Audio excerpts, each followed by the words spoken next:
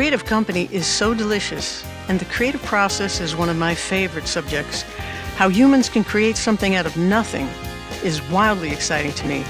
And one of the best ways I love to spend my time is writing and recording my songs. Today I'm speaking to Jon Meyer, a composer, multi-instrumentalist. I saw a few of his videos on YouTube and I wanted to meet him. He composes music for sound libraries, he does all kinds of sampling. He's a producer, a recording engineer. He's a great filmmaker. He's making really cool videos. We had a lot to talk about with technology, but we also had a lot to talk about with just being alive, being human, doing our thing on planet Earth. Hello, Lauren. How are you? I'm pretty excellent. How are you? Doing all right. Doing all right.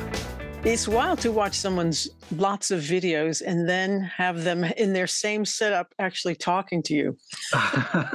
It's almost like you're coming out of the TV.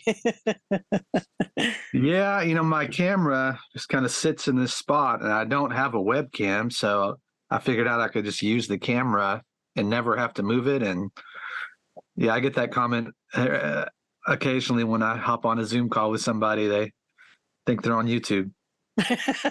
They're live on YouTube. Well, we kind of are, because we're going to put this on YouTube and we're going to put it into the sound file, make it a podcast. But I just wanted to get on and say hello to you and meet you because you're doing such cool stuff. Oh, thank you. Yeah. I mean, for me, it's like I'm always trying to find another artist that I think has got a richness to them and a depth and something to say that actually feels real to me, and it feels authentic. And so I've seen a couple of your videos and I just thought, wow, you've got something going on. Well, I appreciate that. I've been around for a while, I guess, 20 something years, and done a lot of things. And one was teaching. We can talk about that. I taught at a production school, and everything just kind of came together, and YouTube made sense with my interests. And it's been a unbelievable, just the people that I've met because of it, like yourself, and the opportunities that have come my way because of it. It's kind of changed my life. Just That's in a cool. lot of things that I do. And so I appreciate you saying that. I try to share as honestly as I can about, how I managed to kind of squeeze my way through the music business for 25 years. It's been a long, fun road, but it's been challenging at times. And I think most people, we don't hear that as much, but I try to put it into a perspective that hopefully it's encouraging as well, but it's a lot of work. It is encouraging. I think you're hitting it on the head in some of the ones that I've been watching recently, where you're saying, like, we all need artistic company and we're looking for connection. Mm-hmm. And we kind of need to know sometimes that we all realize it's pretty rough and it can be kind of rocky and stuff, but that the music itself is the reward. I think that's Mm-hmm. what we often lose sight of, is how magical and fun it is to be actually in that creative process and how exciting that is. And even just talking about it isn't enough. It's like you got to be in it, doing it, and that makes everything okay. Otherwise, the world is a little too wacky. Yeah, because of this making videos, and to me, making videos is an artistic expression. I try to make it so, and it kind of checks some of those boxes that music always checked, as far as, like, I think about it all the time. I've got ideas, and to me, that's what's so fun about any creative process, is that it's not just the moment you're playing. It's just, you're always trying to think of a new way to express yourself. But when I find myself in those days where I just block it out and all I'm doing is writing, I kind of remember, oh yeah, it takes a while to get into that state of making and creating. But when you do get it, it's really fun. And just like those moments of discovery where you kind of work and you think, and then something happens, you're like, oh, okay, that's really what I want to chase now. So yeah. I love the results. I mean, I love being able to share things, and that's what YouTube has given me, is an outlet. You know, sometimes when you write music, there's not many people there to listen to it at the end. It can be a challenge sometimes, but yeah, you realize when you're doing it, yeah, it's just such a fun process. Yeah, I think a friend of mine has it correctly. This other artist I know, Kate Chadbourne, will always say, you know, the world is a very magical place, and the arts, especially the creative process. And the idea is to remember to keep using it, to use the Yes. magic that's out there. That it's like if you find that little place where it's so exciting to be and you start to get that flow and that momentum going, it's the most delicious thing on earth. You know, it's just so fascinating. And, Mm-hmm. that's why for a while when I was much younger and I was writing so many songs, I noticed I had almost written a song a month, even just one whole song a month. And I was very young at the time, maybe 12. I thought, what do you, are you not feeling creative on these 2 months? Why didn't you write one for those 2 months as well? You almost wrote one whole song a month. And I thought, if I love doing it so much, why don't I do it more often? You know, and I had accidentally fallen into it, but it was such an exciting thing to find. And I Yeah. just wanted to feel that way as often as I could. So when did you start? When did you fall in love with even making sounds on instruments, and what came first, writing or playing an instrument? Well, this was a long time ago now.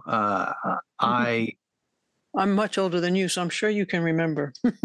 well, let's see. I'm 44, so I was around middle school age, and I was given a guitar, and saying the guy at my church played guitar, and I was just amazed by it, and I wanted to do that.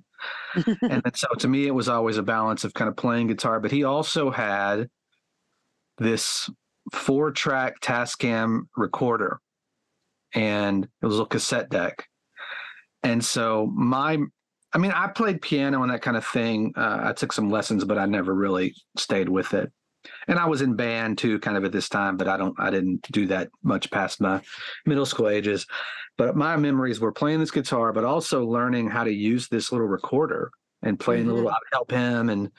And so for me, there's always been a connection between recording music and making music. Like the Me too. technology side of thing was very interesting to me, along with the creative side. And I would learn to create so that I could record it. And then Absolutely. to me, that was fascinating. And then I could layer things on top of it. And then that led to, you know, my first PC when I was in high school, and a little sound card, M Audio or something, MIDI Man or something like that. And I would, so that's kind of my path. It's always been those two things. I don't remember much without, you know, the fascination with getting it down and learning that medium, but also with creating. And so I always just wanted to make my own stuff. Yeah, me too. And the way in which it translates from how it sounds live, or even in your head as an idea, then live as you play it, and then as a recorded finished record. Yeah. Taking that tiny idea and turning it into a finished record was really, really cool and exciting. And like you say, it was matched very early for me as well. And all different types of recording devices, like little boxes with little reel-to-reels in them that my dad had, and big Webcore tape recorders, and cassette to cassette, and then a 1/4-inch 4-track reel-to-reel TIAC, and then a 1/2-inch 8-track Tascam, and then ADATs, and then finally Logic. So ADAT, so that's where I jumped on. Like the ADAT studio that I got in was and they had ADAT just Studio. finished their ADAT. So I was Pro Tools really. Cakewalk, I think I used, and then Pro Tools, and so I can't even operate a tape machine. That's how you define my generation. Is I was the last one that missed That that. was a tape machine. Yeah, I would love to have known how to do it, but I just missed it. You didn't miss tape hiss, though, I'm sure. That's one of the things that is really exciting to me about digital recording, and the fact that when I finally finish a song, doesn't take that long for me. But when I finish the song and I do the just written version, that first version, it used to just go onto a little cassette and it would be noisy. And, Uh-huh. hundreds of songs later, sometimes some of those never got turned into records. So those demos are just dinky cassette versions. Whereas Yeah. now, if I do a little just written version and it's on Logic, I can turn that into the finished record. Yeah. Yeah, so Yeah. that's That is an interesting, it seems like the demo is not really as much of a thing as it once was, where you would just, probably because you'd of the record way. on some device that could make it sound okay. But nowadays, I just kind of take it all the way, you know? Sure, why not? Yeah. And I liked, there was another video you were talking about in finding your own voice. I really liked that you didn't mind the approach. Some artists really take issue with it, but of imitating some of the greats to learn how to talk, to learn how to play well. Because I'm Hmm. always telling my students, you didn't grow up under a rock and Yeah. learn how to speak English or learn the alphabet or Yeah. learn the language by yourself. You learned English one word at a time, you know. Hmm. And to learn how to really play an instrument well by copying people who play it tremendously well really Hmm. teaches you how to make a good noise. Like your individual voice is your heart, your soul, your fingerprints. You've already got that. You just have to learn how to make a good noise, you know. Yeah. So, Well, it's the combination of all those. And there's just something about it, when you may never get to the level of that player that did that sound, but you do understand the little things that have to happen with your fingers to recreate that sound at least 80% of the way. yeah. And those are universal. That guitar player didn't come up with that way of muting one string while playing another, that. And sometimes we don't even attempt that kind of technique until we're trying to do what someone else did. So yeah, I understand this idea that I'm an artist and I do my own thing, but sometimes that's a bit of a crutch, or that's just a bit of a one of the we like to make these little stories that we can live by as artists, that we do things a certain way, and I'm all for that. But there's a point where, you know, there's a lot to learn from people that have done this before us, and Yeah. why not? And I mentioned that in the video. I regret, not regret, that's a strong word, but I would always write my own stuff. And so I could do my own thing, but I wish that I would have spent more time learning, which is so much easier to do now because YouTube Yeah. is just such an incredible teacher. Yeah. And as far as you can find exactly what you want to learn and learn it. So, But go to uh, the source. Go to the original person who played it. Go to the original recording. Don't yeah, take 15 other people's versions of what they think they played because it's often filled with wrong notes, wrong chords, and wrong yeah, articulation, phrasing, and yeah. getting it out. That touch is completely different. Like for a while, I was the one that had started all the playing classes that played the Beatles music at Berklee College of Music. And in those early days, students came in loving the Beatles, knowing the Beatles, and very familiar with the frame of reference of what they sounded like and how they played their instruments. Since then, there's been many, many generations later, people are coming in and all they have is Hendrix influence or Joe Hmm. Satriani influence. And when they go to play those licks, they don't sound like George or Paul or John playing those licks. They sound like Hmm. Satriani or Hendrix. And they can't get that out of their playing. I said, that's Yeah, fine, but you can't have only that flavor. Like, yeah. do at least 14 other guitar players and get more flavors so that you don't sound like a clone, but you can start to sound like yourself and you're capable of making any kind of noise and sound or phrasing that you Hmm. want. The idea is to give yourself goosebumps playing these things, these instruments, the way your favorite heroes have, so that you feel like you're really doing it right, and it Hmm. feels fulfilling. Because if it's going to move you, it's going to move somebody else. Exactly. So fun. Yeah. Now, the other video I noticed, you were talking to your friend. You were saying, "This is my songwriting therapist." You were concerned about writing lyrics. How much time was between publishing that video and you maybe readdressing that, what have you been doing to write lyrics that have been helpful to you now since that Well, time? I have not. I have not been, and that's actually something I'm thinking a lot about now because part of my main business that I'm in is I write for music libraries, and in that video, I think I mentioned that to me, it's just so much more difficult to write songs with lyrics, and I needed to create a lot of music, and so I just kind of turned that part of my brain off and started writing as much instrumental music as possible. And so, yeah, it's been hard turning that back on, but I'm endeavoring on a new project where I'm going to have to do that. And so, uh, yeah, that's going to be a focus for the next couple months for sure. But it is interesting. I don't know if I'm alone in this, but uh, yeah, I don't know. I'm a harsh critic of all my words. I'm not good at letting things go unless I think that they are perfect, whatever my version of perfect is. Hmm. And I can get myself in a rut pretty quick. So that is one point of emphasis for the next couple weeks and months is getting some of those thoughts down. Have you heard of the book Writing Down the Bones by Natalie Goldberg? No, It's a really cool book about writing and I'm gonna writing anything. And writing down the bones. she's always talking about getting back to beginner's mind, which is a whole Zen way of looking at it. There's also a lot of the Pat Pattison approaches. Mm-hmm. He's a teacher at Berkeley that I had even when I was a student. And two of his cool things are free association and object writing. Yes, I And uh, I taught. I used that book, the Writing Better Lyrics book, when okay, I taught. right. It was kind of a beginner level course, so we didn't get too deep into songwriting, but that was a book that we referenced.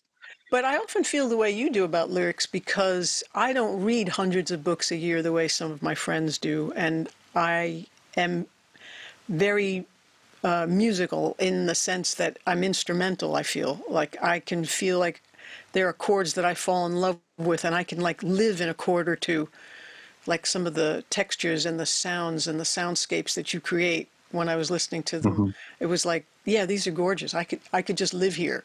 They just feel like you're surrounded by these beautiful sounds, and it's just a gorgeous place to be. And I'm also very introverted for a college professor in a sense because of the artist side. So I Yeah. have to consciously turn on the lyrics. But I'm very playful with words because of the Beatles and how crazy they were. I mean, the nuttiness of them and the freedom of that is what I Mm-hmm. grew up with. So for me, I like the beginner's mind idea that Natalie gets into because it's like really at first, if you're just doing a draft, anything goes. Mm-hmm. Why not, like free association, just fill a page full of nothing? And the Yeah. idea is if you're playing with a mandolin like you do, or a ukulele, or a drum, or a bass, or something, it's like if you're playing around with the stuff, the instruments, you will come up with ideas that those things generate. If you play with words, you also come up with words. So if I just do a brain dump and fill a page, I have whole notebooks full of just nonsense, just any Mm-hmm. sense that comes to my mind, including the judgment of how stupid is this. But I do love fountain pens on smooth paper. And, Yeah. just the writing tools themselves, enjoying playing with the tools. Then all of a sudden it gets into a layer that's a little deeper, and it's not a journal. It's just gibberish. But then I don't judge it or look at it or care about it. Because I think the mistake we make is we think it has to be a brilliant lyric right off the bat. Mm-hmm. And none of them often come off that way at first. It's very often a thing where it's several drafts, and we don't see people working on those, so we don't think we're doing it Yeah. right. But we're humans. We do it the same way everybody does it. Like one of the examples I always give is John Lennon walking around Bermuda and seeing the flowers for sale, and they're called Double Fantasy. And everybody thinks it just came out of his head that it was a fantastic title, and isn't he a genius? And of course he is, but we all are, because we're all humans, and we all have a spirit, and we all have this fantastic magic inside of us, and all we have to do is remember how to use it. And so he was able to see that and make it go ding. That is a fantastic thing I could use. Because Mm-hmm. when we start thinking that we can't and words aren't our thing, we close it off. And then even when beautiful phrases like that are popping up in the world, we're not catching them because like the reticular activating system is not paying attention to that. But as soon as you tell your brain, hey, we're looking for words, we're looking for something to write about, looking for something for that second verse. Then when I go to a movie or something, somebody says something in the film and I go, that's exactly the word I was looking for. You know, stuff like that happens and it's really fun. Yeah, I made back in the mid 2000s, late 2000s, I released an album of kind of folk songs and a singer-songwriter. And I just remember being so locked into the process and I worked so hard at it. And I was more receptive and aware of the ideas and the little words and the little things that would pop up. And I do a better job at notes and that kind of thing. And yeah, it's like exercising or whatever. When you let it go, you often have to kind of start over again and work your way back into that mindset. And that's something I would like to do. It's just hours in the day and outlets competing. I have quite a few things going on in my brain, and sometimes I just jump from one project to the next, and I need to find some ways to simplify that. Yeah. But the cool thing then when you go back to that writing, it's like I don't go back and read any of it because I know it's nonsense. But if I have a guitar idea all of a sudden, then I'm like, oh, wow, I'm feeling that thing come over me. I could write a song right now. What words have I got? What is there to sing? And very often when I'm playing, it's like a very Paul Simon kind of moment where he says he gets attached to a vowel sound and you just dink-a-dink-a-dink, oh, and some kind of vowel sound pops in your mind and it feels like that's the right sound that should be there. So you say the word oh, or you say the word how, or whatever the vowel sound is, and for some reason it's like, okay, good, I might have one piece of the puzzle because that feels like a good moment. And then you start adding a rhyme, a bad rhyme, or use something in the free association that catches your mind, your attention, and you throw that in and you're singing a sentence. You have no idea what you're even talking about. You know? Yeah. But it starts to come together like a puzzle that you haven't seen the box top for. And to me, I'm okay with not knowing. When I was talking to Eric Maisel, who's written over 50 books on creativity, he was saying a lot of artists have trouble with the fact of not knowing. And it bugs them, and it's irritating and frustrating. But to me, I don't mind the challenge. I don't care if it takes even a few weeks. I know I can write a song in an hour, but if this one takes a while, that's fine. I'm not in any kind of hurry usually. But then the object writing is a whole other thing. It's like you want to write a song about a specific thing, and you let yourself prose free write about it, and then sometimes a line pops out about what you want to say. Like writing a love song once, I went back and read it after I had some music and I saw the phrase "wish upon me," and I thought, that's the title.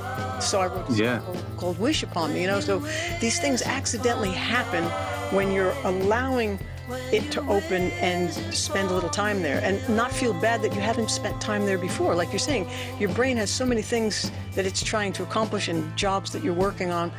But to be open and playful and say, but I know words are in there and they will happen. And I know I haven't been putting time in it, but it's going to be okay because I expect that they'll show. And when I need them, they'll be there for me. Like that kind of expectation and ease about it actually helps me get back into the groove of what that might be or anything else I have to do. Yeah, that's inspiring. It makes you've got me thinking about how when we get off this call here, I might have to sit down and write a bunch of nonsense down on paper. Scratch away. Get started. You know, it's funny. I'm explaining that to a class one day. I give them all that assignment. Fill a page with a bunch of gibberish. See if you can write a couple of lines of a lyric from it, and then come up with some kind of melody and chords for it, you know? So that's their assignment. This one guy brings in this tune, and the first thing was, please read your blurb, then read us your lyric, and then play us your song. So he reads us the blurb, and it's single words separated by commas. It's not even full thoughts, sentences, or phrases, or funny rhymes or anything. It's just single stupid words like you could pull off the top of your head, like fret, box, door, shower, amp, pick, pickle. You know, like it just doesn't make, you're like, dude, you didn't really do the assignment, you know? And he reads his lyric and we all go, oh. And then he plays us the song and we'll go, I want to write a song like that. Yeah, it Wow. was so wild. So I have a song called Sometimes that started off like that. And there's just a page of words separated by commas. I put it in another video. And it's words like riddle and star-filled ceiling and beyond and talk and, whatever. Just stupid, random things. But one day, a month later, I'm playing my acoustic. I've got this really interesting progression going on, and I go, okay, where's my word book? Where's the word book? Grab it, and because I had a cold and my voice wasn't happening, I saw the words beyond talk.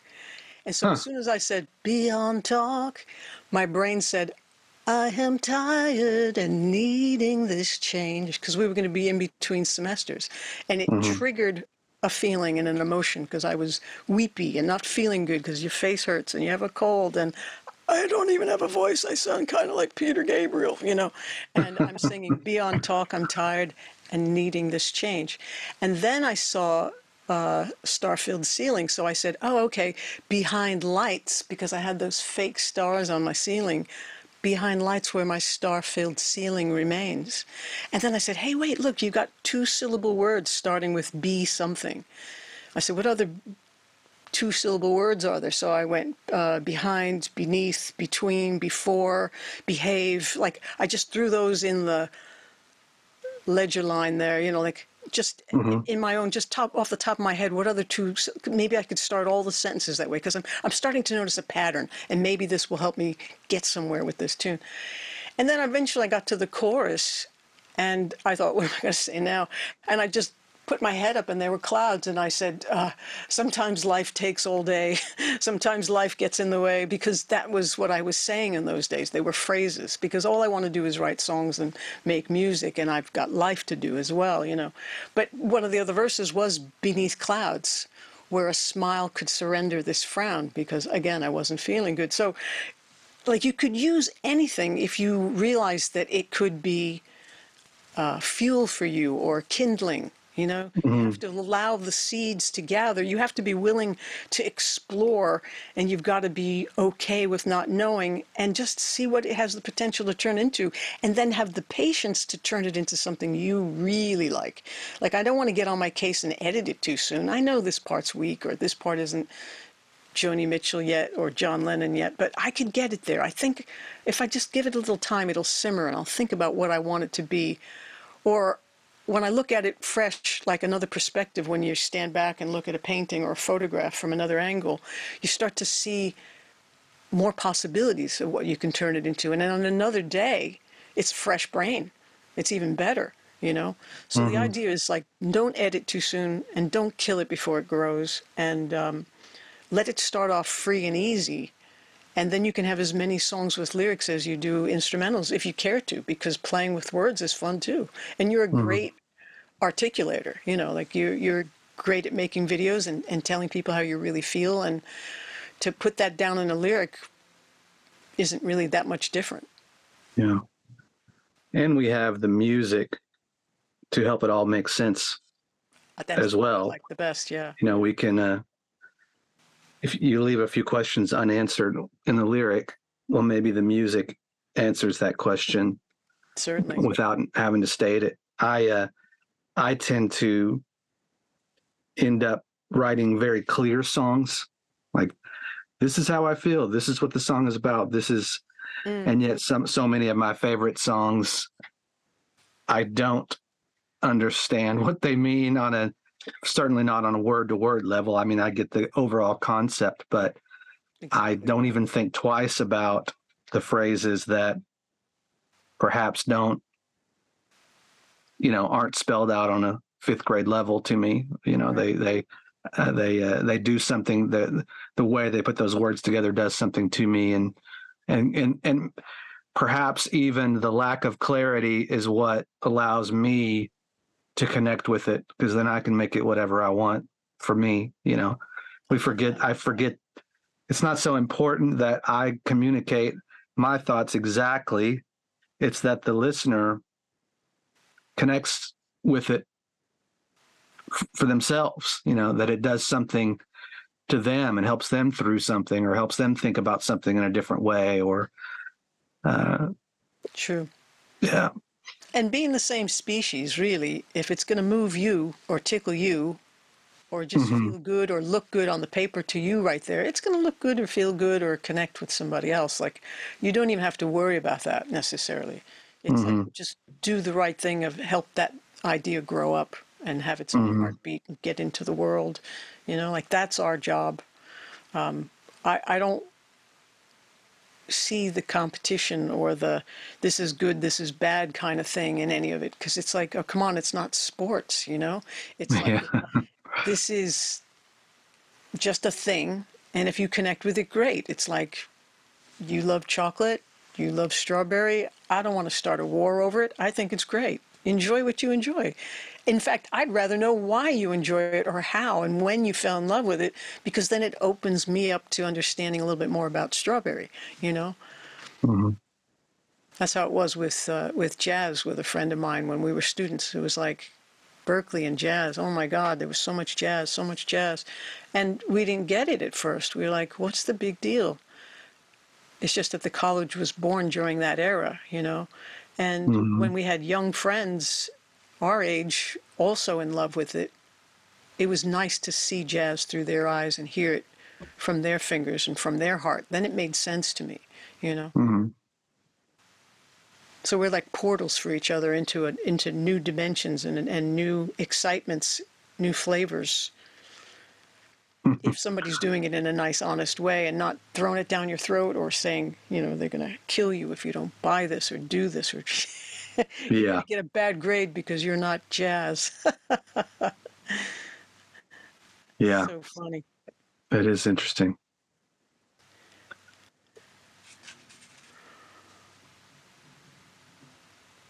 Who are some of your favorite musicians or songwriters or even film scorers at this point?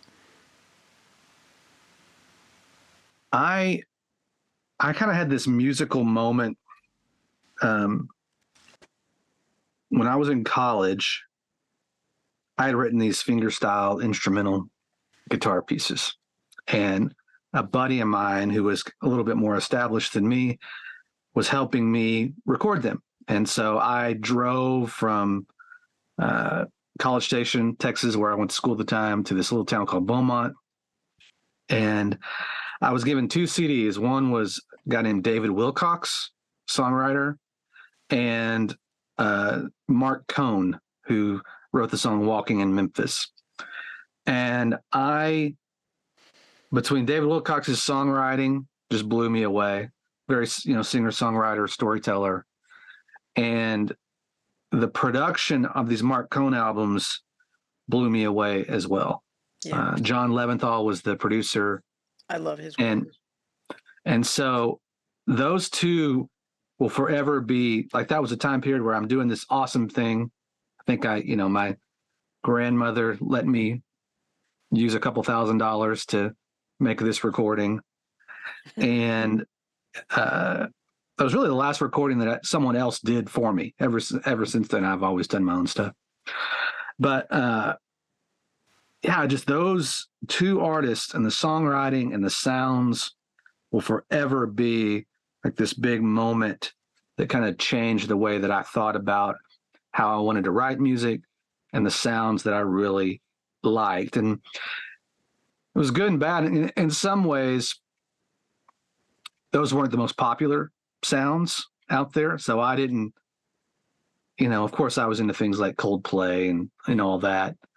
But I've always been more of even though I wasn't around for cassettes in the recording time, I've always been more of a B-sides type of producer. And, I like the songs that the fans really like, but maybe aren't as popular. And so, but there was just something about those two artists that still I can put those albums on and they're very, very meaningful for me. And before that, I don't know, I grew up as a kid in the 90s, so there were all those 90s rock bands, and I was always real involved in church. So, a lot of the Christian music was stuff that I was connected to as well. But yeah, I would say those two artists kind of changed the game for me, the way that I think about, how I like to approach making music. Yeah, that's very cool. I love when there's guideposts and goals sonically. It's like, that's a Mm-hmm. good sound, you know? Like I've been noticing lately that there's some songs I like that are current, but a lot of times I don't like the production sound of them. And then you go Mm-hmm. back a couple of decades and you're listening and you go, whoa, real instruments, real people playing them, really amazing musicianship. Ew, that's a big difference. I like that. Like I Yeah. almost like it better than what's happening lately, and Yeah. it's like I don't want to be outdated by things, but it's like you're still going to like what you like. So it depends on when I'm listening. It's like if I'm listening to be fed, I might have to go back a few decades. But if I'm listening for curiosity's sake and some production techniques that are wild and new, that would be today.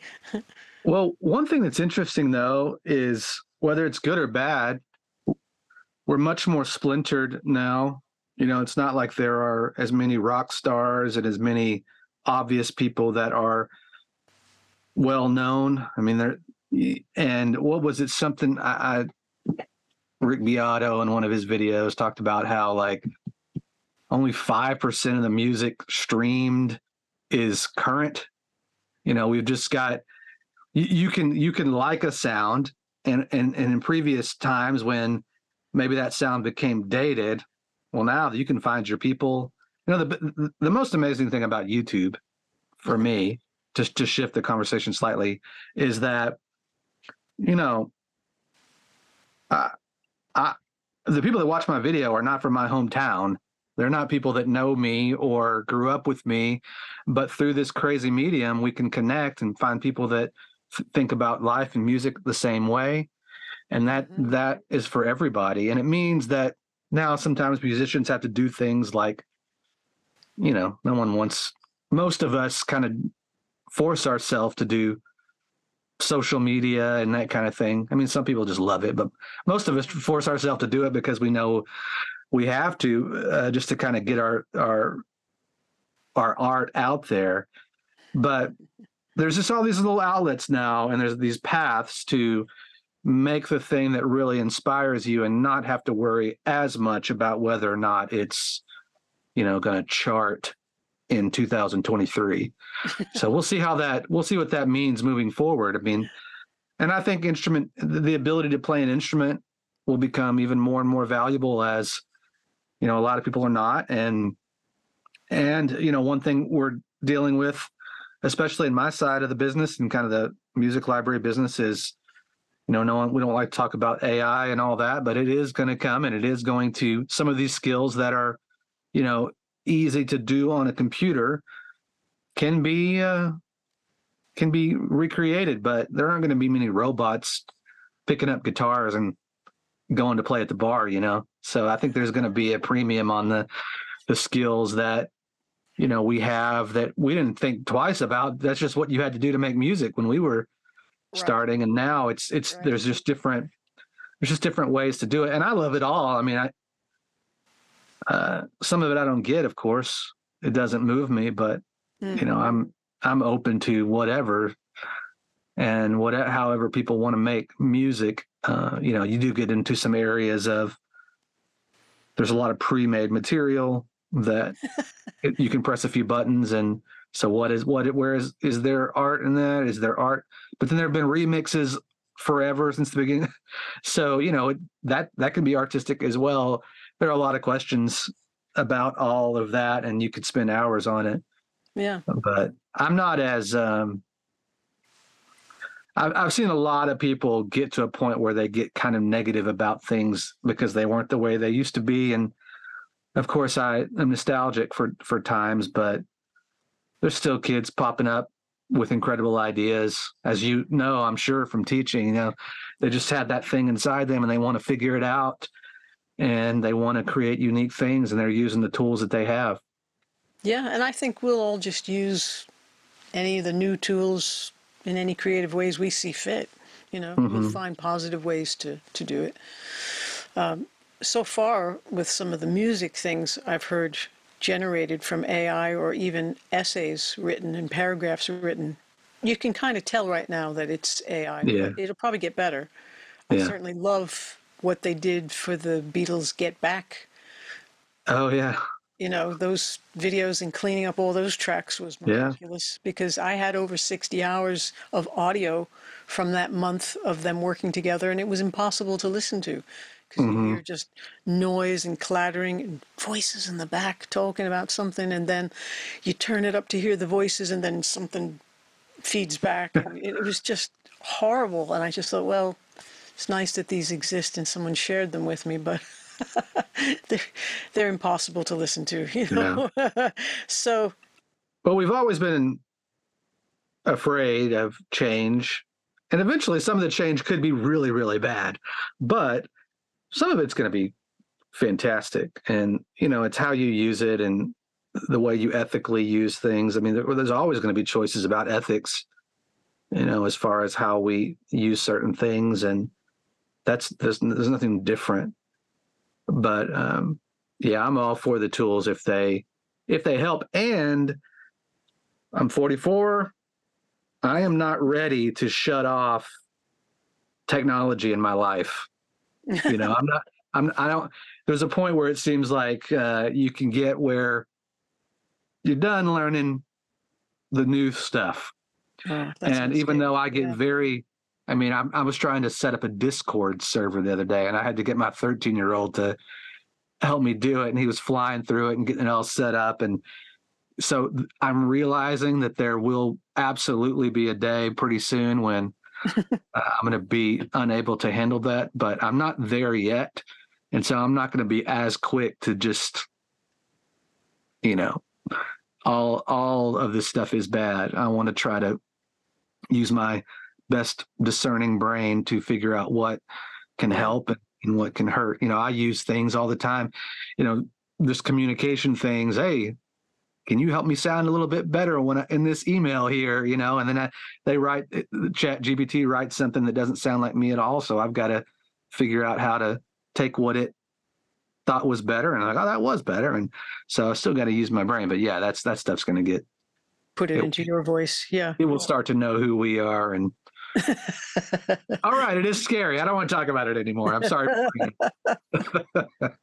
I think they said too that right now, if you're using it, you're contributing to it. So whatever your style of speaking and thinking is going to make it smarter and maybe take some of your ideas and give them to somebody else. So now Yeah. people are trying to make money on here's a little way for you to stay private within it, and it never uses your stuff. And I don't think they have anything diced up to sell that they know is going to be here in 5-10 years anyway. So I'm not buying anything. Yeah. But I love technology too, as you can see. Yeah. Well, you've got a nice rack of gear behind you. That's for sure. Yeah, there's some fun stuff there. And then there's a whole logic side over here with some things. So goes over to I could just stay on the logic side, or I could do some tape, or I could do some hybrid things. So yeah, I'm trying to figure out how I want to best work now. I've been laughing about how I've made it kind of complicated. Yeah. But it's a blast. And so learning new things is going to always be where it's at. In fact, that's one of the reasons I started having these conversations. I thought, I need adult company. That makes sense. And I want to talk to other artists that are at my level, like I don't necessarily only want to be sharing things with the young ones. That's fine. Find what you love and share it. I'm all about it. I've been teaching at Berkeley now 40 years. Wow. But it's like, I need to be fed. Yeah. You have to take care of all your different hungers, all your different artist sides too. So I guess it's like you say, coming off the pandemic where you're saying you wanted to get together with folks now in Texas saying, where are we? Who are we? How fragmented are we? You want to get together. What are you working on? What are you doing? Yeah. Get back to the real connections again. And thankfully, I can handpick people now off YouTube and say, hey, I'd like to meet you. Yeah. And this format has really gotten I think at first when we all had to jump online and talk to people, it was awkward. But now everybody has improved their setups. They figured out how to make themselves not look terribly exposed on the camera, and Right. it's still, there's a disconnect obviously because we're talking through a screen, but it can be extremely valuable. And I found myself connected to so many people that I never would have even possibly connected. So it's just different. It's addition. We can't shake hands, or give each other a hug, but we can certainly have meaningful conversations. And so thankful to technology for making that. I'm sure that the pandemic expedited a lot of these. Oh, definitely. That would have taken 5 or 6 more years maybe to get to the point that they are now. Yeah. And I like that technology has made things less expensive, so all this kind of stuff can be possible for us, Absolutely. Yeah. For a while, it was, a computer took up a whole room, and it took all day to say, see the dog, or something, Oh, yeah. Even I guess I came along at the time where it actually became an affordable thing for the committed musician, recording engineer. It was still thousands of dollars to get a computer, and Digi-001 was my first piece of, I'm sure you remember that, and it was a lot of money to me for sure, but it wasn't like buying a huge console and tape machine and such. So right. I hit right at that time. And I always joke, like, the first day I decided I want to do this, I want to be in the record business. And what is this thing called Napster? What is that? That's interesting. And so those will forever be linked. My decision to get in that world, and then the downfall. And at least we've kind of figured some things out. Yeah. And these new opportunities are there. But there was more doom and gloom, I think, for the business then than there is now, just because we didn't know what to do. And what kind of production classes were you teaching? I taught a kind of an intro to production. I think we called it song crafting. I actually walked in and something happened and they needed somebody to write new material. So I basically wrote a class on how to get started writing music in the computer. And it touched on some basic music theory, but then we got right into just songwriting ideas and creating we did some kind of film scoring. It was just as a way to force students to think about writing in a specific emotion that matched up to whatever that film was. And it was constantly evolving. I'd probably do something different now, but it wasn't a school.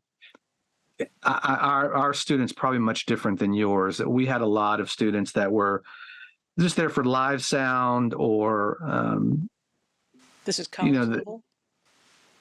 Yes, but it's more like now the school has evolved, and they offer like an associate's degree, and so they take the English and math classes along with the production courses. But I'm just saying there weren't a ton of people who were all that interested in creating music in the computer. So I was kind of selling this idea as well, and we were working at a very, very basic level for the most part, although there were some that came through that were fantastic. So I would try to give them a little extra.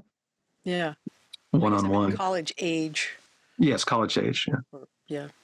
Cool. Yeah. That's helpful. But I didn't know what I was doing at the start. I'd never taught before. I found out like a couple days before I got the curriculum, and I read it and I taught a lesson and then read it and taught the next lesson. And, but over the things really well. but over about the course of about 5 years, I really kind of found my groove. And then I started doing this other stuff that I'm doing. So I would just kind of drop classes here and there. And I do miss that part of it. And I think that's why I was able to, that's that component that I was able to draw from when I started YouTube, you know, was getting my thoughts together, at least a way that made some sense. And I had to learn how to talk into a camera, and I am a product of editing. If you saw, sometimes I'll put things up where I'm not edited, and you know, I'm proud of my editing skills. Let me just say that, because there's a lot of meandering when I'm, you know, I know what I like. What's funny is when you hear yourself edited properly, and it's like my words without all the pauses and all the buts and so's and you knows, and I hear it back, and I'm like, that person is sharp. and then you know what? But this is the same thing with music. Exactly. I remember trying to learn a part, piecing it all together, and I knew that it was not a performance that I could put together in front of people. However, once I heard it was all me. It was just edited together. But once I heard it and I could listen back to it, and it was me, well, then I had this very clear goal. Mm-hmm. I wasn't trying to be somebody else. I was trying to be the best version of me. Nice. And that's still difficult, but it's much more attainable. And that's exactly how talking into a camera has been. It's like, once I see what I actually sound like when I can craft it the way I want, well, then I can work towards that, being that person, that communicator in real life. Just the weird things that you learn when you do this. Yeah. But and that's the other thing that's been so fun, is the parallels between writing music and writing production music, which kind of involves writing a lot of material, and making YouTube. The parallels are so, like, at any skill level, I believe you can write a song that could be used by somebody else in a music for media type of situation. I think there's something anybody can write in the most simplest form, and you can work to get that thing. And that's kind of how YouTube is. You know, everybody's got a video in them or something, but then there's a whole nother thing, which is, okay, can I continue to grow? Can I continue to add to that? Can I continue to add skills? Can I continue to get better? And I can listen back to my catalog, and hopefully I and you can hear the progression. And kind of the cool thing, one of my favorite things about YouTube is that unless people take their videos down, you can go way back and see what they were like when they first started. Like, there's one of the big tech YouTubers, his name is Marquez. He is the new iPhone comes out, whatever. He's the guy, gets millions of views. But his first video, I think he was 15. It was on a webcam. And you can totally see Marquez in that video. But it was also kind of awful. But he did it, made the next. And I think that's one thing that's different about our generation now, as opposed to previous generations, where it was all about sharing your best. Now, even though you can definitely see some issues with it, you can see people grow as an artist, and that's inspiring to watch. And it also helps when you're watching it.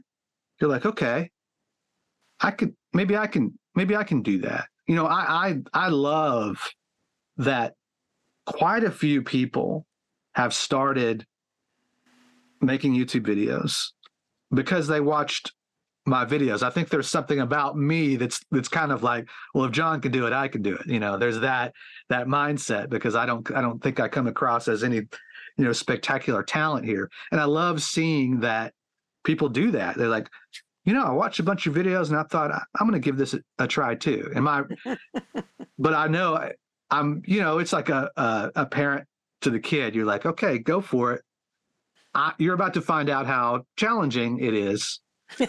and that's why we have such a bond between other people that do this and other musicians, is because if they're good, we know what it took. Like, we know what was required to get to that point as an engineer, producer, guitar player. If you're talented at it, it didn't just drop in your hands overnight. It was years of sacrifice and years of focus and intentional learning. And because of that, we now have something that we have a bond that is, it's like a little private club that we're in. We speak a certain language, and we just have appreciation for one another. And it's also why when people, I'm all for people that talk a bigger game, and maybe they are on a different level. Maybe God did shine down on them something special and unique, which I know there are many out there that do that. But some people pretend to have a certain aura about them. And to me, that's not what I am attracted to. I'm attracted to the people that are like, there's a problem that I want to solve. And how can I was talking to a buddy of mine who is also a YouTuber, and he's done really well he makes these videos where he will build something musically or come up, and he tells the story of it. And both of us joke with how we always look for the most difficult way to tell, the most difficult, time-consuming way to tell a story. It's like there's an easy way, and then there's the way that we have some elaborate idea. And now I know, that's going to take 8 hours for 15 seconds in this video. But that's kind of what it takes to communicate what you want to communicate. And if that's it, that's what you've got to do. So anyways, I'm rambling and going all over the place, but I just, I don't even know how we got here, but I'm fascinated by the working class musician and their journey and how they got there, and the things they've done to get there, and the things they've done to support themselves while they tried to do, because some people have been lucky to make music directly or make money directly from music, but most of us have done other things, and those other things contribute to who we are and changed our music, and even the things you think have nothing to do with it is part of who you are and shapes the way you create. Yeah. Do you have other hobbies and things besides photography and videography? Badminton. Yeah. I started playing badminton at the rec center, and I love it. Nice. And I used to play golf, but it's about 115 degrees every day here in Texas, so that's not going to happen. But I just, videography was a hobby, and it kind of became this new thing with YouTube. Yeah. So I guess I need to find some hobbies outside of all this, but I don't know. It doesn't feel like work for the most part. I'm very aware that I get to do something that doesn't feel like work, That's cool. I mean, yes, it does. I'm just very well aware that I've kind of, even though I've worked really hard for it, I've kind of fallen into some special outlets that I can make a decent living doing things that I really enjoy. And I think about all the time, which is a problem because I'm never able to turn it off. I don't. Well, yeah, talk more about your creative process. You say you're writing lots and lots of music. So what do you have to do to get in the mood for that, or what sets up how you get into it? Is it different types of moods that start on different types of instruments? Well, I will say that I don't write near as much music as I did before I started YouTube and started, one of the... So big now. Well, it's gotten quite bigger, and I work with quite a few people who write for it, but it's really just the time and in order, it's kind of confusing, but the thing that got me into YouTube was because I started making sample libraries through this other guy who was a YouTuber who sent a bunch of people my way. And like thousands of people showed up overnight to my YouTube channel. And I'm like, wow, this is cool. I like making YouTube videos. And so I started, sampling instruments, deep sampling, and then making them to where, artists could use them. A flute randomly, and a violin was one that people really enjoyed. And I found that I really liked that. Cool. It's sound design. Yeah, and there's so many sounds out there that it just feels like you're just cycling through presets or whatever. But this process is very much like a boutique way of looking at it. Here is this sound. How can I make this sound?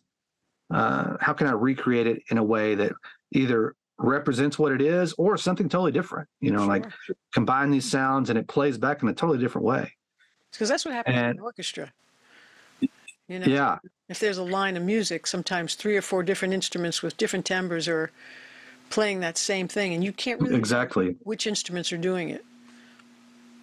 But I've really enjoyed that process of making those, and that's time consuming, and that's honestly made it easier for me to make YouTube videos because every YouTuber has to figure out a way to make some money doing it, and the money that it pays for views is not near enough, especially in a niche category like I'm in. So selling sample libraries has really been helpful to that process. And I'm starting to collaborate with more people on that.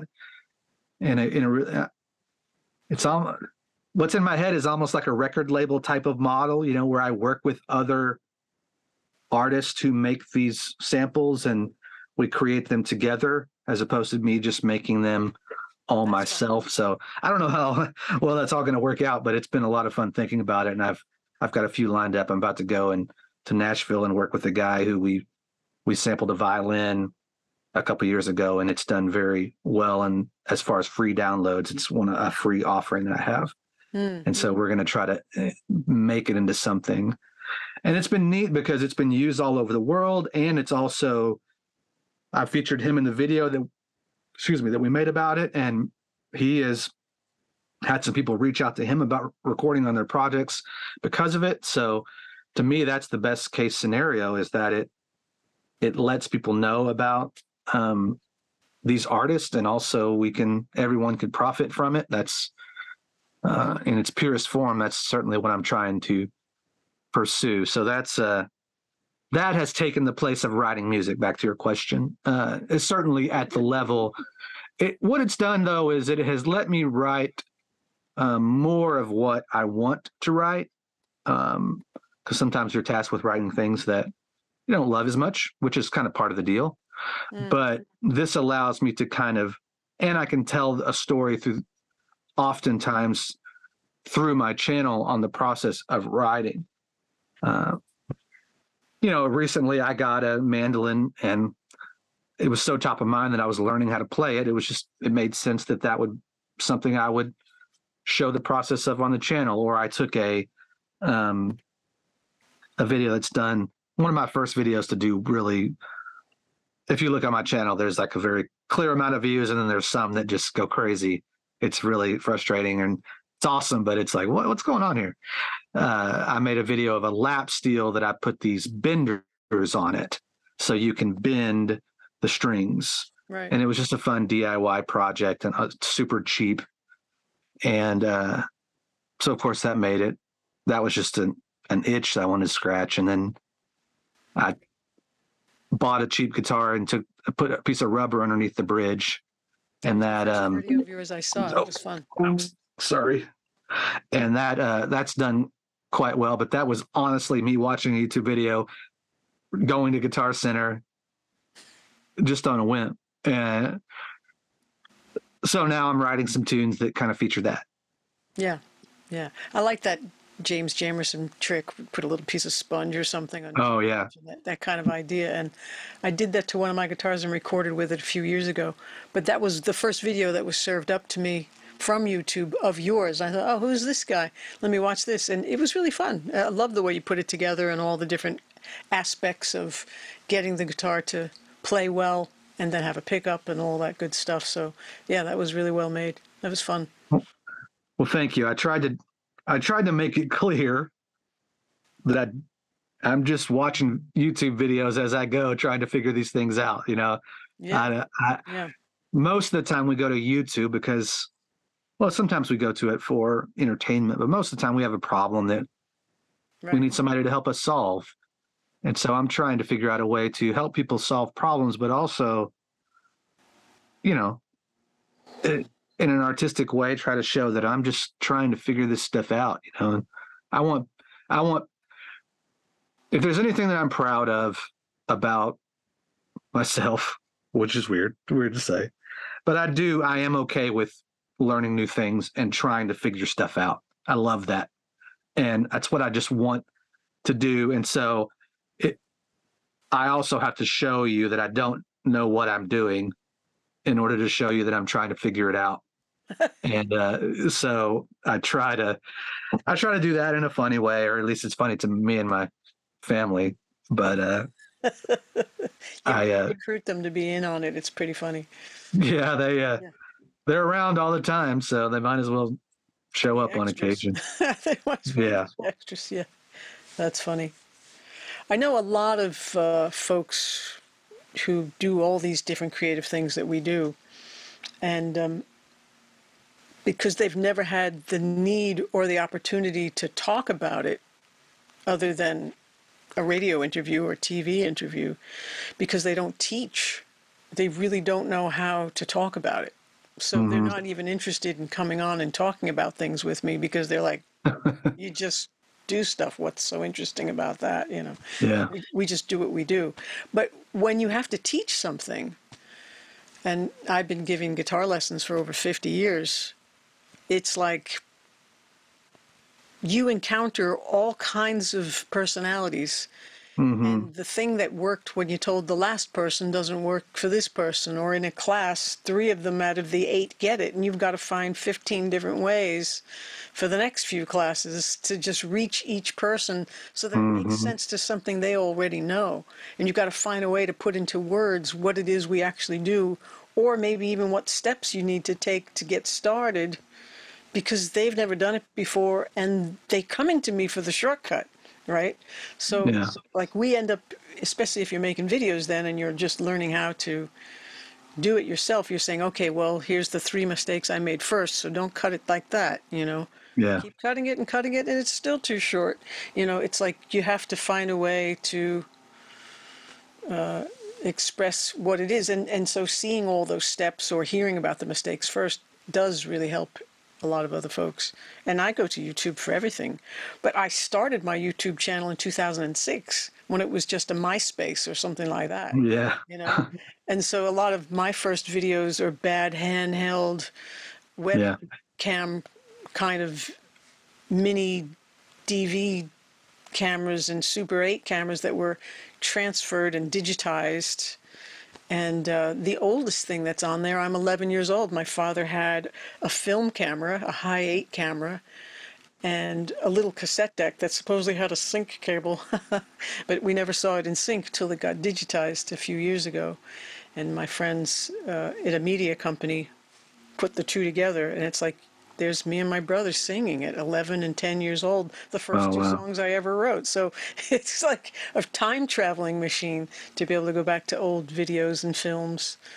And my channel never had any kind of specific, like it's there for any reason in particular. So some of my videos that were of my Beatle band that I was in, touring around for 12 years, they've got like 200,000 views. But as far as subscribers, there's like 800 subscribers. It's like Yeah. there was no subscribe or ring the notification bell. Those things didn't exist then.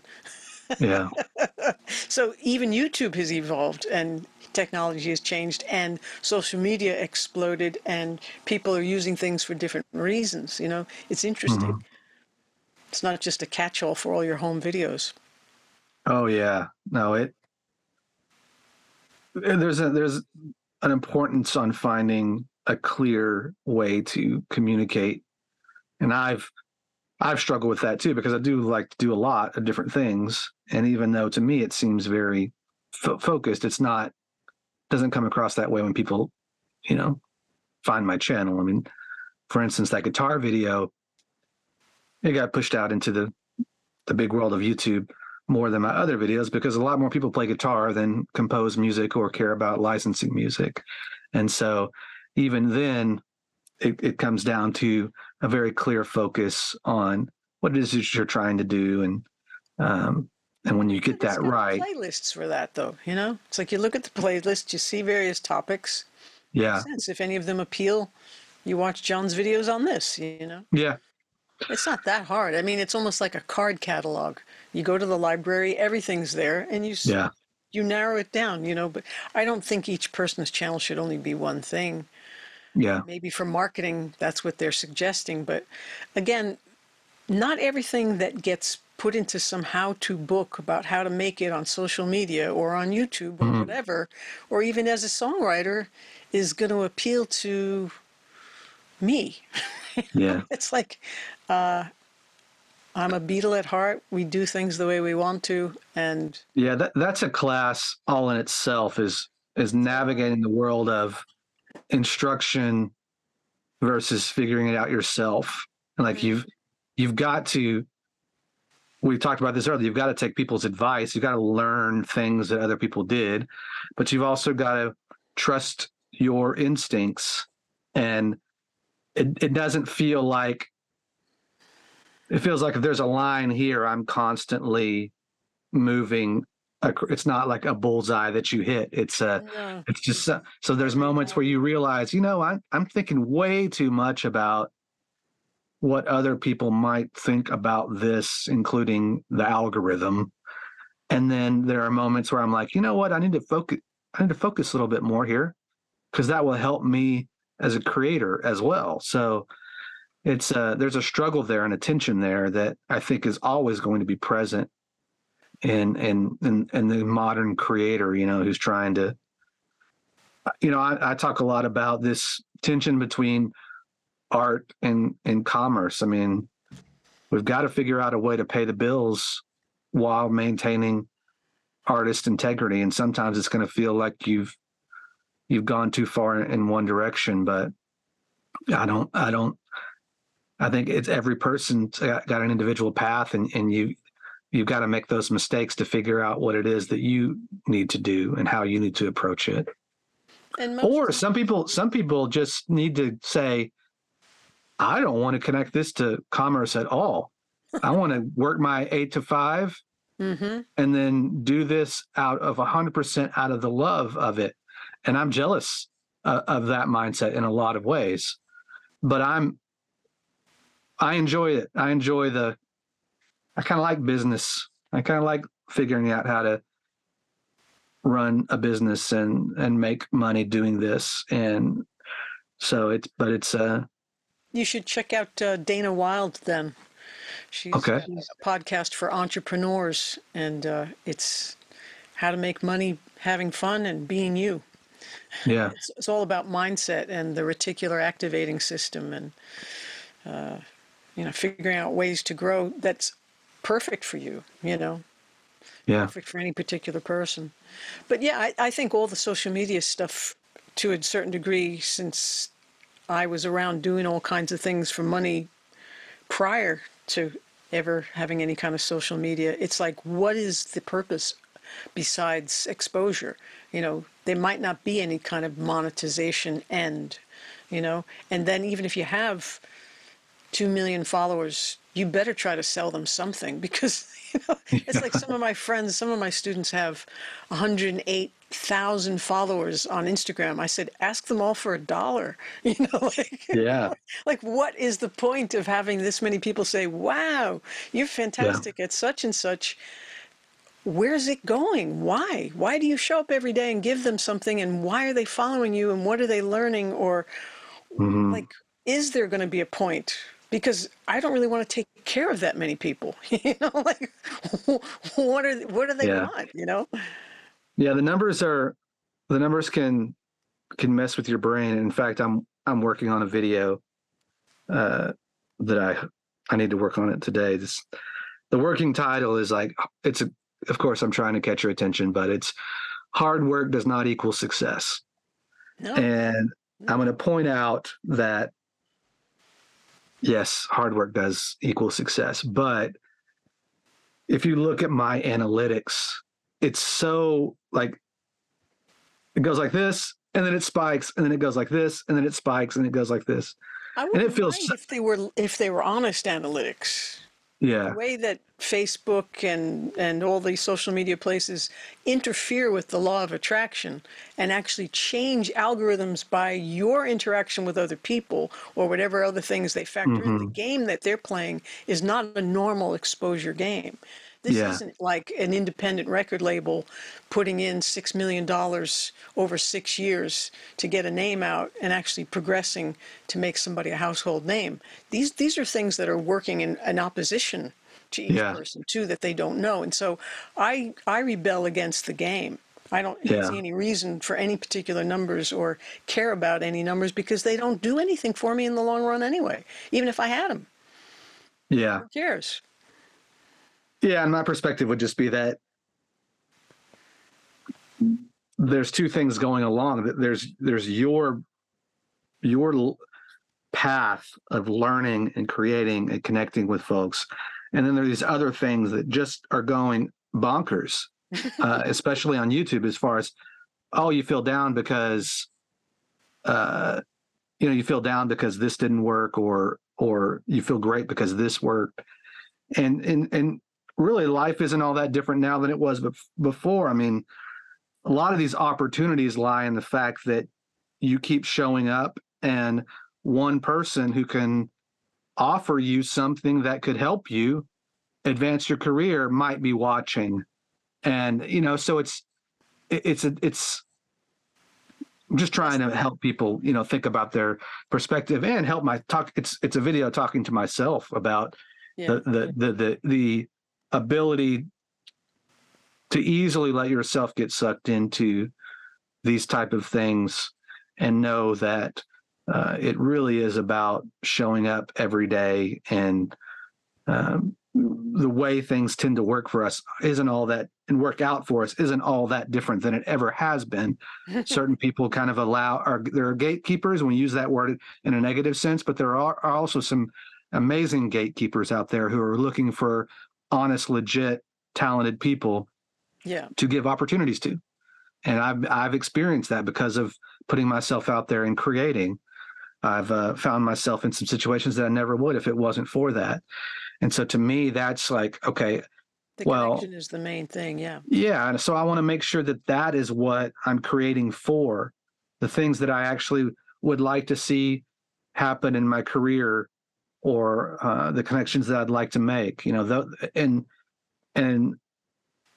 and I do that by helping people as much as I possibly can. Like, my business model is on, I help people as much as I can, and I prop them up as much as I can in hopes that maybe I'll get opportunities because of it. So it sounds selfish, but I'd rather be selfish knowing that I'm helping people and providing opportunities for people and shouting people out.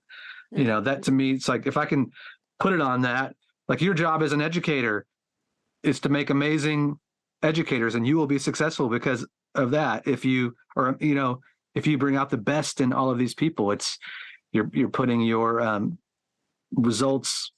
I don't know what I'm trying to say, but it's just trying to. I worry. I know how much those numbers affect me, and I'm 44 years old with a wife and kid and a career. I can't imagine what it must be like for the artist who's 19 and 20, and that's all they've ever known. And that's just such a difficult world to navigate, because you get fed this information that you think is valid, Right. and it's not. So, what kind of things do you do to keep your head on straight and to reboot and re-encourage yourself when things seem bleak? Well, I do have some friends that are doing this that I've developed, that we talk, and when I hear that their stories are identical, it's like, oh, okay, Yeah. yeah, because we all get bummed when a video doesn't do well, and we all get. I always try to put something in my video that's new, that is something that's a little more challenging. Not always. I mean, sometimes I just turn on the camera and I write a script and I make the videos the way I've done in the past. But I'm always trying to work towards something new so that even when I'm done with the video, I can look back. If it didn't do well, I'm better because of it. And to me, I want to keep getting better. And I'd rather track my progress based on that as opposed to how it's received. And, these are also just self-worth things that I've been taught Everything's an inside game. my whole life, that, my value is not in this. And when you put yourself out there, that's one of the negatives that comes from it. So, I mean, I encourage everyone to put themselves out there because it does. I don't think all social media and all YouTube obviously is bad. I think there's good things in there, but you're also entering the arena where, it's not always going to go well. Yeah, well, that's why I like that Theodore Roosevelt quote that Brene Brown refers to. A lot of the folks that are throwing darts and have something to say aren't in the arena. Yeah. They're not musicians. I mean, I've been a musician since I'm 2 years old. That's all I fell in love with. I've been writing songs since 10, playing guitar since 9. And, to me, I'm just a songwriter, performer, multi-instrumentalist, recording engineer, passionate producer that just loves to make records and put out my own music everywhere. And it's a blast. But teaching never even occurred to me. I was just bringing my guitar to high school, playing in between classes, and kids started lining up wanting to take lessons from me. So then I started teaching. And when I graduated from Berkeley and they asked me to teach, I thought this would be okay for a while. So 40 years later, it's like, oh yeah, this is a nice, easy, almost part-time job, because full-time is 3 days. 4 days you get to do what you want. And I thought, this is like the days of old. Like, I'm an artist in residence. I'm a musician of the high court or something, or the church or whatever. And I get a stipend and I get a place to live. And it's like, this is great. And I get to record and do whatever I want on those other days. So to me, it was just find what you love and share it. And that made sense. And people used to say to me, I know you don't want to teach, but we need people like you because you explain things and you tell the truth and you help people put things together. There's a lot of psychology involved with it because people aren't ready for certain information. And students don't realize that they actually teach themselves because they have to take whatever any of us talking heads are saying and take that information and attach it to something they already know. And I have to help them experience it so that they remember it. And if they can turn around and help somebody else and teach it to somebody else, then it starts to become solid. Like, they'll remember more of like 90% of it if they have to explain it to somebody else and learn it well enough to be able to explain it to somebody else. So it's a nice circular thing. And very often I am inspired and they have some great ideas. But I was starting to need creative company, just more people who write, more people who understand, more people who are emotionally attached to the sounds they create. And that's what I thought I was getting from your videos. It was like, you're really in this in your heart and soul, not just for the $24 a month that somebody told me they were making from YouTube or whatever. Or it's not about, I need 200,000 followers so that I can feel important. Like, it's just like, I need to make music because I need to make music, Yeah. And all the other stuff is great too, but it's not the real thing for me, and I think that real thing can be for anybody, anything they want it to be. That doesn't matter. I'm not judging it. It's just that we were talking about criticism and stuff, and it's like even student evaluations and stuff. Not any two people ever feel the same way about anything. So it doesn't even matter if in a class all the folks are happy about the class or they're not happy about the class or the teacher, because there are teaching styles, there are learning styles. Everybody's in a different place and everybody likes something different. And especially if it's on YouTube or Facebook or one of those places and somebody's saying something negative about any of us, they don't play, they don't write Yeah. songs, they don't engineer, they don't write lyrics. I mean, they don't know anything about anything. They know what they like. They don't like this. They didn't really have to trash it, but Hmm. that was their prerogative, you know. It just shows you where they're at. It doesn't really show that they know anything, you know. So it's hard to keep that perspective because bad press after bad press can be annoying. We're all human, but Yeah. it The doesn't negative matter comments are what they say. something that took a while to understand. And what's funny is I know that when I get a bunch of super nice comments in a video, that video is not going to do well. And I think it's because it really connected with the people that watch my videos, but it's not going to go out past that. But when a video does go out, and I know that it's starting to be served up by more people because I get comments that are negative. Well, And one I of the start things to turn me off was you got to start making the little still thumbnail to be something shocking or absurd so that yeah. the algorithms will catch on to it. It's like, okay, good for some people. If that works for you, that's Well, good. I'm guilty of trying to be silly in those. Uh, I don't mind I'm fun and silly, but yeah, some what's getting rewarded is always the nonsense. It's like TV shows that are of stuff yeah. that's insane or stuff that's absolutely horrible, you know, and it's like, oh yeah, but this is real. It's not made up. It's like, that's even worse. Well, the trick is to do something that sparks your curiosity, but then you have to deliver on it because people won't stay. So if you Right. can make sure that you can, that's why I spend way too much time on it, just trying to figure out a way that it's not clickbait. It actually delivers in a clever way. But if people get too mad, they'll just stop watching, and that'll hurt. I don't fault YouTube too much for it. I mean, they're always trying ways to. They want people to watch videos for a long. They want people to stay on their platform, and so when things get out, they're always tweaking things. I do think they. I mean, it's a big business, obviously, but they do of all the platforms, they do the best job, in my opinion, of providing opportunities for legitimate creators to have a platform and make money. So Yeah, it's my I'm willing favorite. to play the game to a point, and I try to make it a creative outlet as well. Yeah, I use that as an opportunity to work on my photography skills, my design skills, right. which has helped me in other ways. So yeah, I but it isn't right now, and this 2023, the thumbnail carries a lot of weight, but videos are starting to autoplay more, and so that means the first 5 seconds of your video is more important. So that will change the way we make our videos because we got to make sure that you're interested when that first thing starts to roll. If it's just my face talking, unless you really like my face, you might not be as interested to click and stick around. So Well, no matter what it is, they're going to change it in 3 weeks. So yeah, they do change it a lot. That's part of the. did you say you have a video that, I mean, not in this particular conversation, but I'm trying to remember if you've said it on other videos where you get into yeah,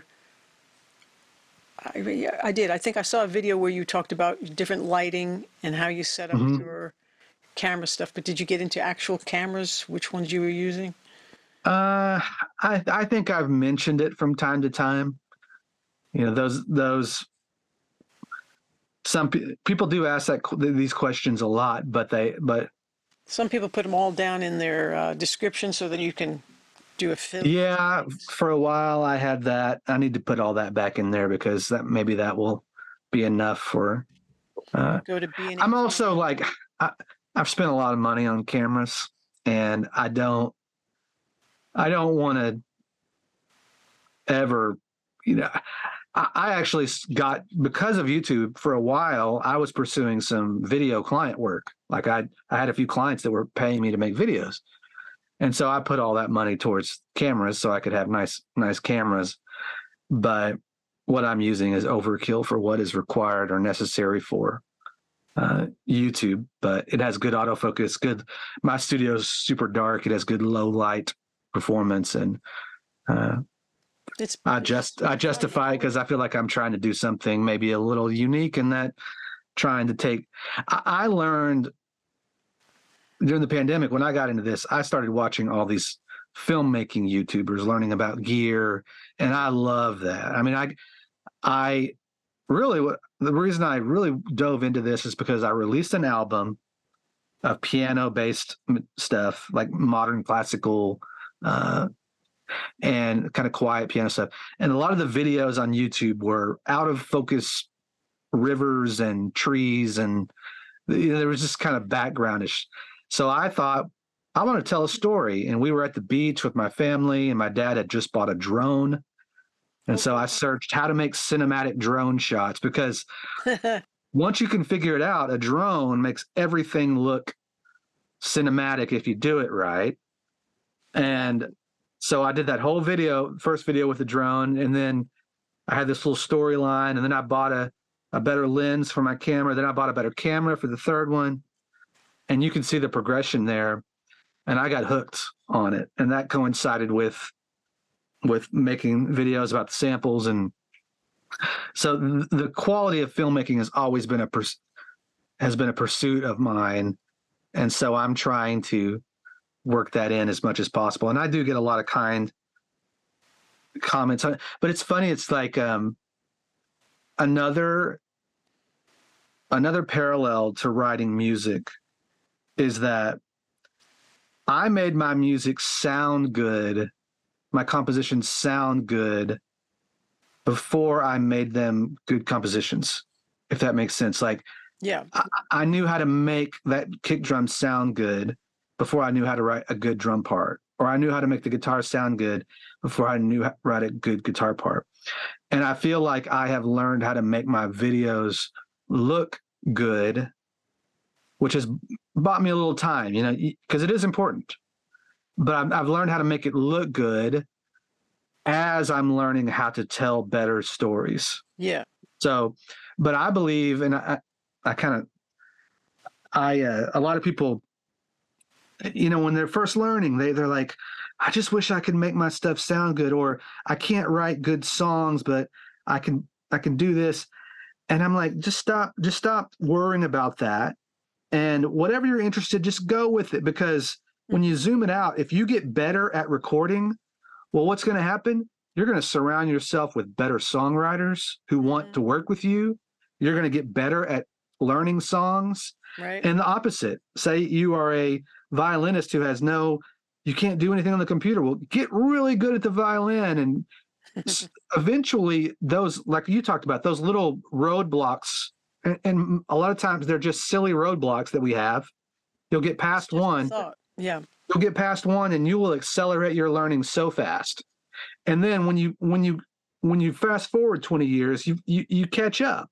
And there'll be times where there's an uneven balance between the two things, but they're connected, and they pull one another up. And so that's kind of what I was like, I'm going to make the best looking videos I possibly can, because I love learning about this. And then I'm going to learn how to tell stories so that in the event I can put these two things together, then maybe I can create the art that I really feel and is in my head, and it's what I want to make. So that's why well, that's why I'm asking. It's like, so yeah, what camera is that? That's really nice. Oh, sorry.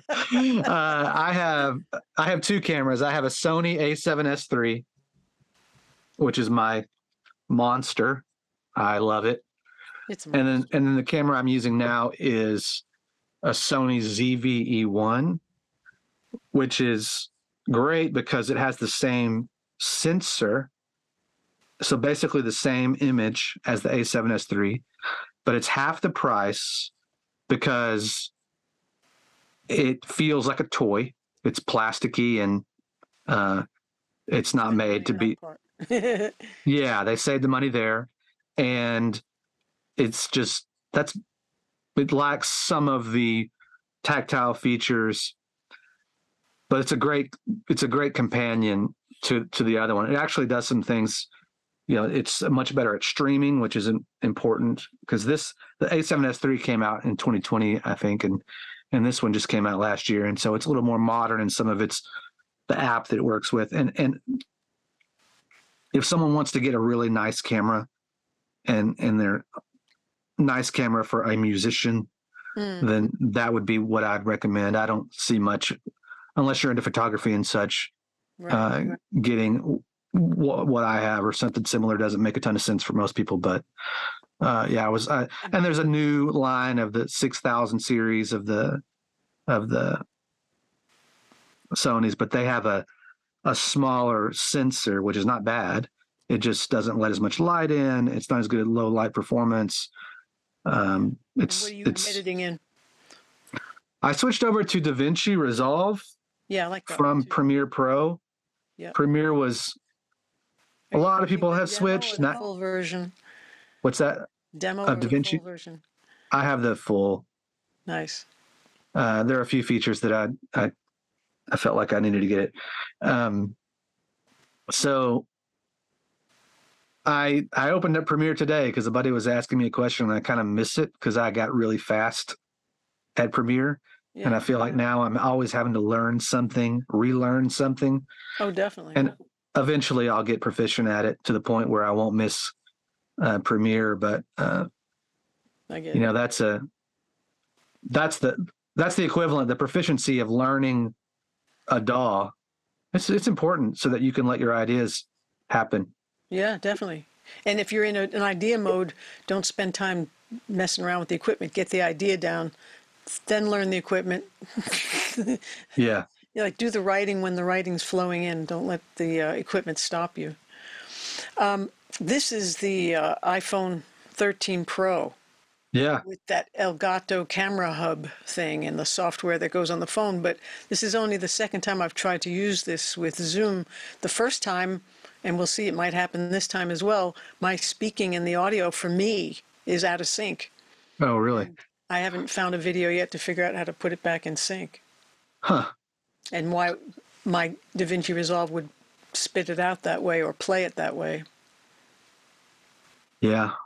There are all these new Offsets services and now. buffer sizes and various things to change, but none of these have that kind of software built in. So Yeah, there's another paid platform that a lot of people seem to be using these days that uh, it records everything to locally and then uploads it so that you don't ever have that out of sync issue because you're getting real time recording. So it would even record on my device and upload it when it was done, and you would grab it. So, but I'm sure, good services cost money. So I'm sure that's just another thing to spend $10 a month free is on. good. Yeah, free is good. Yeah, yeah. And what were some of the subjects that some of your songs were about when you had lyrics? Oh, it was a hodgepodge of single guy in his 20s. So there's a lot of relationship stuff. There was spiritual songs. There were just some kind of making fun of myself songs. I've that's been a theme of my life for a long time. I'm okay to make fun of myself. Yeah, it was kind of all over the place, a lot like my channel is now. Yeah, it's mostly relationship based, mostly singer songwriter. It just seems like a different life. Every now and again, I go back and listen to it. I'm like, I'm so glad I did that. I'm so glad that I made those songs, captured those moments. Which hopefully I'll feel the same way about these videos at some point when I look back. I don't see why you wouldn't. I mean, it doesn't really even serve us to have any thoughts that bring us down so much. It's like if a thought comes through that makes you feel that bad, that's one of those thoughts to change or throw away right away. And that's what I seem to be trying to practice daily now.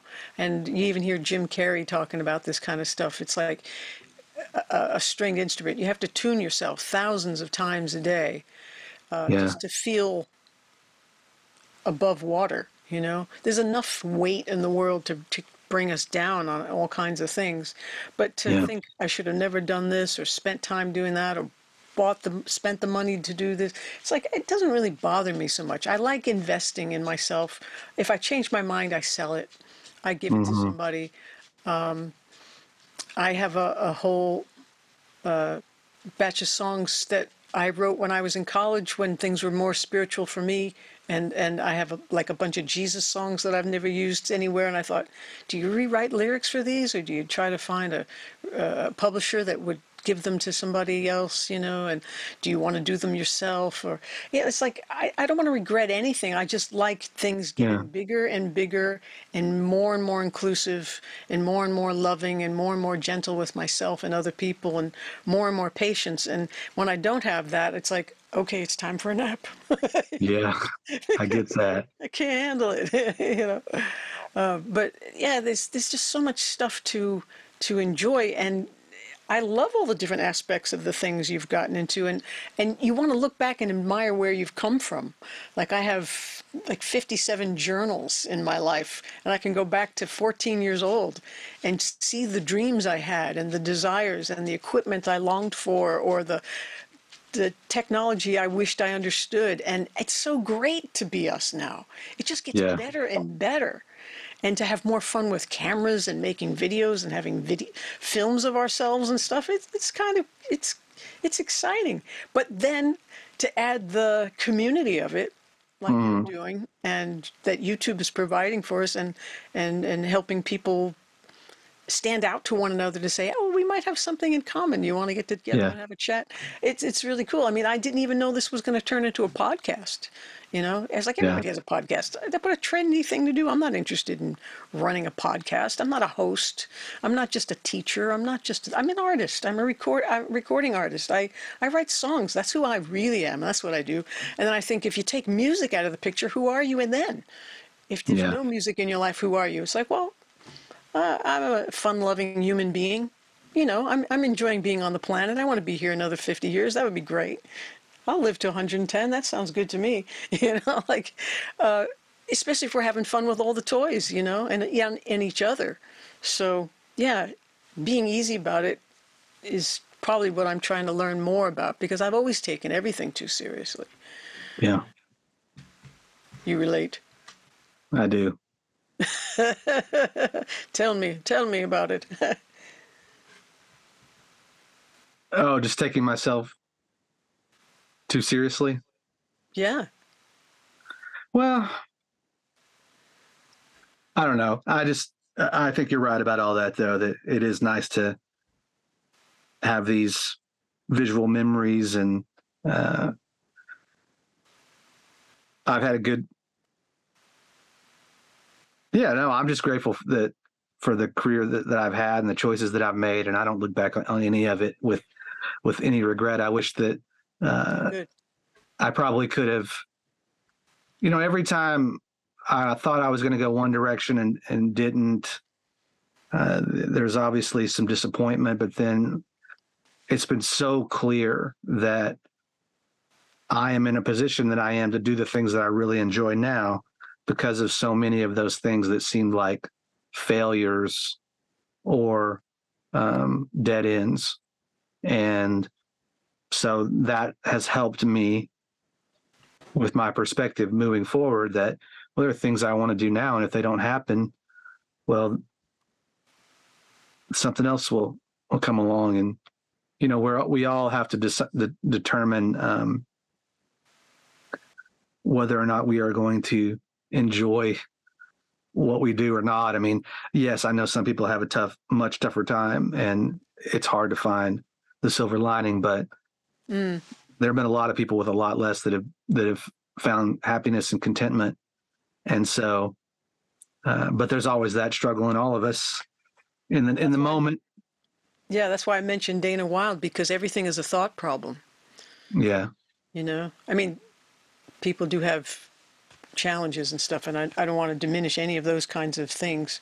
But for the rest of us, like a friend of mine's always saying, are you going to ruin today just because you're upset about something that happened last week? Like, why do you keep doing that? It's like you got hit with a fork or something and you're going, God, that hurt. But you keep reminding yourself and hitting yourself again and again about how bad that was. And we all have broken hearts and we all have disappointments. And it's like, what are we supposed to do with them all? I don't know. It's really helpful sometimes for me to hear about how they told Barbra Streisand she couldn't sing. Or even her own mother said, who would ever spend money to go and see you sing? Why would that happen? It's like every single person, Fred Astaire, dances, sings, dances a little, balding. You know, like they had such low, like Mm, people had no vision. They didn't know what they were seeing. They didn't even, they turned down the Beatles twice. Every major label turned them down twice.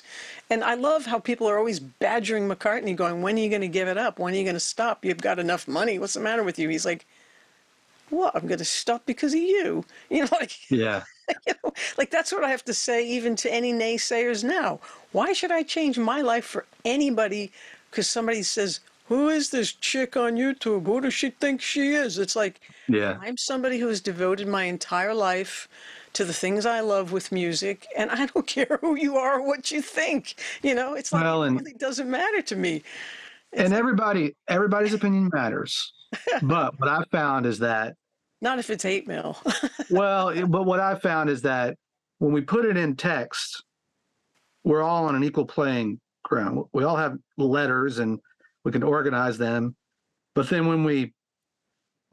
if we actually saw and interacted with some of the people that are throwing the mess at us, Mm, we would just like, oh, why would I possibly care what that person has to say about right. me? But we kind of think that no, they're a group of people that, and some people do have legitimate feedback. I've got some of that, but you can tell when there's a certain sadness in people when they lob some of these mean things, and they've had their own disappointment. So you want to try to be understanding of it, but it is, but it definitely takes some work to not let that. I know, there are times where I could get 10 amazing comments and get one negative one, and it's Remember easy that to one? remember that negative one. Yeah. And it's just a reminder of how important our words are to other people. You could Yeah. make Well, that comments shows even you in how important passing. words are to yourself, too. Yeah. That's why it's good not to keep repeating those ones. Or like some people in the arts say they never look at any of the reviews because they know it's going to torture them. They're only Yeah. going to remember the bad ones. And there's no consensus ever. Not Yeah. every single person asked their opinion about any particular thing is going to say this is what that song should be about, this is what Yeah. that arrangement instrumentation should be, this is what your lyrics should have said, this is the title, why did you wear that, why would you film it from this direction. It's like, even that's one of the reasons I didn't want to teach. I hate grades. I don't see any reason for them. They get manipulated, and somebody's got a lot of money and send their kid to the school and they can't get lower than any other grade, and the dean will change their grades anyway. So it's so stupid to me that it doesn't make any sense to even have them. So then the real criteria is actually, what are you learning, and how do you progress? How can I help you move forward and actually do something that matters? Yeah. What is the real thing we're actually after here? And that's why I wanted to talk to you, because a lot of your videos and the way you talk and the way you seem to put these things together are actually heartfelt and they're real. It's not just for this number or for this algorithm or for this thing, Yeah. or hopefully sell a bar soap or whatever the heck it is. And there's nothing wrong with making money and selling soap. It's just Yeah. that sometimes you want it to be, it's like, it's, if the things have the right balance, then they sit right and you can sleep at night. Yeah. Well, thank you. I that's what I'm trying to do, and it's nice to hear other people recognize it, and I'll continue to try to um, just find a way. I want people to. There are some areas where I want to make sure that it's clear that I have some authority on the matter. You If do it's because you a say you do. You are who specific you are task. because you say you are. That's the authority you need. Inner authority, the inner permission from an artist that's all you need. Yeah, just balance that with humility, and those are things I think about often. If someone wants to learn something from me, I want to be confident in the way that I communicate that thing. But also, there are lots of different ways and perspectives, and this is the way I've chosen to do it, but you need to put your spin on it. And so I enjoy it. Yeah, yeah, it's very cool. Did you have more? Did you want to say about the cameras, or after DaVinci Resolve? No, Get hooked up, or that's that's all. that's all the magic That's of that? all. That's another topic for another podcast, another day. Probably that would take me forever to make sense of all that. Uh, I you want know, to see the drone video now. I'll yeah. Go post back that and after search this. my paper walls videos, paper trail Okay. from way back in 2019. That's kind of the genesis of maybe 2018. I have some stuff on YouTube before that, but that's kind of when I really started getting into uh, this That's new probably when part of most my people life. started paying attention to YouTube, and Yeah. all this took off in the directions that it's taken off. Yeah. Cool. What haven't we talked about that actually mattered to you when you thought, oh, I'm going to be on a podcast I'd like to talk about? Oh, I think we've covered most of it. We've kicked it around enough. Yeah, I think that's all that people need to hear about me at this point after, almost 2 hours. I think people need to go learn about somebody, learn a guitar part from Jimi Hendrix or do something else besides this YouTuber. Yeah, get some more DaVinci Resolve techniques together. Yeah, yeah, Yeah, that's amazing, that program. it Even the is. free version. Yeah, there's not much that the paid one does to it, and it's full of. There's a lot to learn. It can be overwhelming too. Oh, yeah. In some ways, it's a little bit more of a workaround to do simple tasks, but it can do them so much better. But I haven't quite I've got to take a step back and learn a few things in some ways, I felt like my videos looked a little better because I could get what I wanted quicker. So I'm still learning how to use some of these more advanced tools. And instead of learning them, I just finished the video because I'm like, all right, I've spent 30 hours on this video. No one cares what my skin tones look like if they're a little too much magenta. So we're going to go ahead and put this out there. That's what happens with, like, I got to get the right sound on the snare. It's like, Yeah, you can. drives you crazy. There's getting the right sound and there's keeping the thing moving. And if you stall the operation because you can't get the right sound, then you've lost. You've got to Well, you you got to certainly balance killed your the. momentum. Now you got to pick it up on another day. Yeah. Yeah, yeah. There is a guy I just stumbled on YouTube that's really good with Resolve, and I'll put him in our show notes because I can't think of his name right now. But I'll send you a link. Maybe you've seen his channel, maybe not. But he just showed me a way to do these quick keys that has saved me hours. So I'm really excited about that. Yeah, please post that. I'll check it out. Yeah, I'll check it out. I mean, I'll check it out to you. Well, thank you so much, John. This was really cool. Well, thanks, Lauren. I had a good time. Glad we could do it. Me too. It was really lovely to meet you, and I appreciate your channel and all the cool things you're doing. So thank you. Thank you for that stuff. All right. Thank you. Ciao. Bye. Take care. Bye-bye. Thank you, John. That was a lot of fun. I'm so glad I found your YouTube channel, and I'm so glad you said yes to have a chat. I wish you all the best. Take care, everybody. Let's keep creating. Let's keep making cool things. And keep connecting. Whether you're writing, recording, writing a book, making a painting, having fun making videos and films, go for it. Enjoy. Do your thing. Go to your studio and make stuff.